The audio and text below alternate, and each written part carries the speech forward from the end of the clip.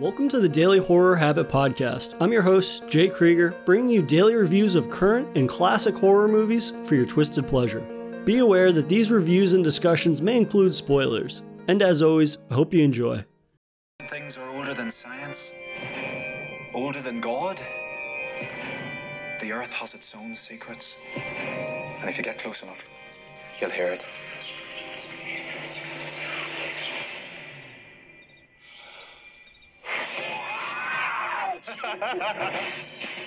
Haven't you guys got anything better to do? Nope.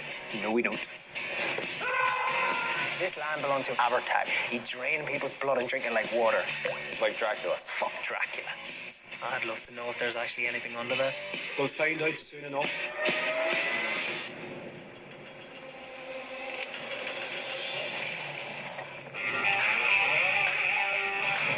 I saw something weird. Whose foot's that? Fuck this, I'm out! There's a vampire! Oh my sake! That wee fucker tried to bite me! This isn't Dracula. People don't get turned from a fucking bite. They get turned by the stones from Abertag's grave. Fucking move, will ya?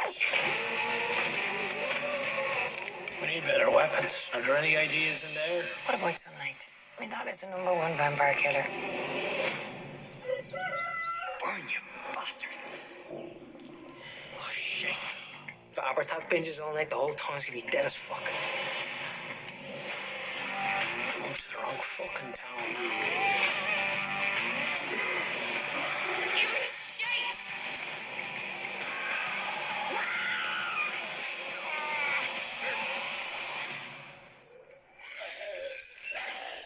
Oh, come on, what are we supposed to do about this? After a while, everything, no matter how beloved, can begin to grow stale. And in this particular case, my gripe is with the fanged and cape-wearing seductresses known as vampires. I'm admittedly not the biggest fan of vamp films, so it should come as no surprise that I'm standing firmly upon the old soapbox championing innovation. Innovation is the spice of life, as they say, but I'm not really sure who actually says that, but it supports my belief that updating classics, whether it be lore or creature design, isn't as dastardly as some may think. It's kind of how I feel about horror remakes, in that change pushes franchises and established properties in new and exciting directions. And as always, these innovations and changes don't affect the classics that many still love. And writer-director Chris Baugh's film Boys from County Hell, which comes to Shudder on Thursday, April 22nd, has done just that, by updating a beloved classic horror monster to wreak havoc on the Irish countryside.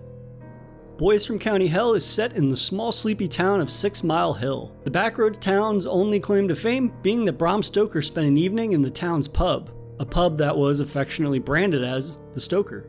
Grand stuff. We meet Eugene Moffat, played by Jack Rowan, whose days are spent aimlessly shuffling between his flat and the Stoker, downing pints with his friends, in between scaring the shit out of tourists with tales of Aberhatch. Aberhatch being a legendary Irish vampire who many believe to be the inspiration for Dracula, and whose gravesite is in danger of being uprooted with a new pipeline set to be laying in town. But when the gravesite is disturbed, the town falls prey to that which they thought to only be a myth, and it's up to Eugene, his dad Francie, and mates to stand up against the fanged foe. Chris Baugh does a great job of updating the vampire mythos and lore for a 21st century audience. Rather than having characters guarding their necks in fear of being nibbled, Aberhatch is a far more sinister kind of vampire. The film opens with a lovely old couple watching the telly, and within a matter of moments, blood begins pouring from their eyes, ears, nose, and, well, just about everywhere really. Aberhatch doesn't concern himself with nibbling on necks, rather he can drain the blood from his victims just by being near them. This not only does away with the familiar framework of protect your neck, but it also results in some very cool shots of blood pouring out of homes and following Aberhatch as he makes his way through the city. There's also the new lore concept that if someone scratches themselves on the stones placed upon his grave, they'll turn into a vampire. This results in them changing into a more primal and animalistic vampire, plagued by fits of rage and unquenchable hunger. The nighttime terrors are just the right manner of goopy and slimy, coats of fresh blood stain their recently undead husks, or the 1,000-year-plus monstrosity that is Aberhatch. And now for a brief intermission. If you've been enjoying this episode of Daily Horror Habit, please take a moment to subscribe to the show on your preferred streaming platform or leave us a review on iTunes. And thank you for your continued support, and I hope you enjoy the remainder of today's horrifying episode.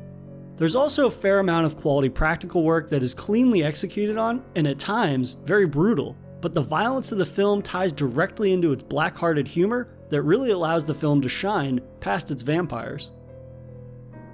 There's a terrific cast of characters that are the epitome of aimlessly wandering hard drinkers that, at their core, are all good people. It's a fairly standard trapped in a small town backstory for the lot, but it's their performances and Chris Baugh's biting dialogue that give Boys from County Hell their charm. Eugene's relationship with just about everyone is on the rocks.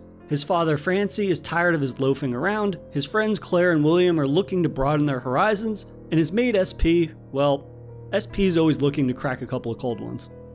It's the sense of familiarity between them and their banter that makes it easy to pick up on their history with one another, and while most of the dialogue revolves around them busting one another's balls, Baugh's handling of humor makes it apparent throughout without ever allowing the film to deviate too far from its horror focus, which is a major plus. So if you were worried this was another monster movie that lacked a human element, Baugh has certainly ensured there's plenty of heart in this vampire flick. Now, I will say, for as fun and bloody as the film is overall, I could have used a few more instances of practical gore. I like the creature design of Aberhatch and his minions, but perhaps had the film gotten to these moments a bit quicker, or had them be more plentiful, it would have given this film a more refined bite, but it's still biting all the same. I'll also say that the ending falls completely flat after its final fun and frantic vampiric duel.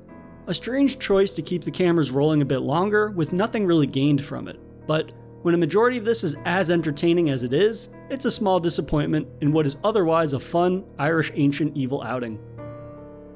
So if you're like me and are interested in a vampire film that rewrites the rules and throws tradition to the wind in favor of a new and varied lore that results in gruesome gore and a decent amount of laughs, check out Boys from County Hell when it comes to Shudder on Thursday, April 22nd.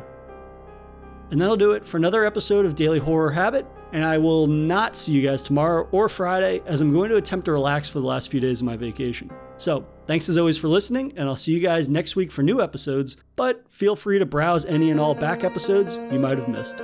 If you enjoyed this episode, please subscribe to Daily Horror Habit on your preferred streaming service, and follow the show on Instagram at Daily Horror Habit, and on Twitter at Daily Horror Pod for episode updates. Thanks again for listening, and I'll see you guys next time.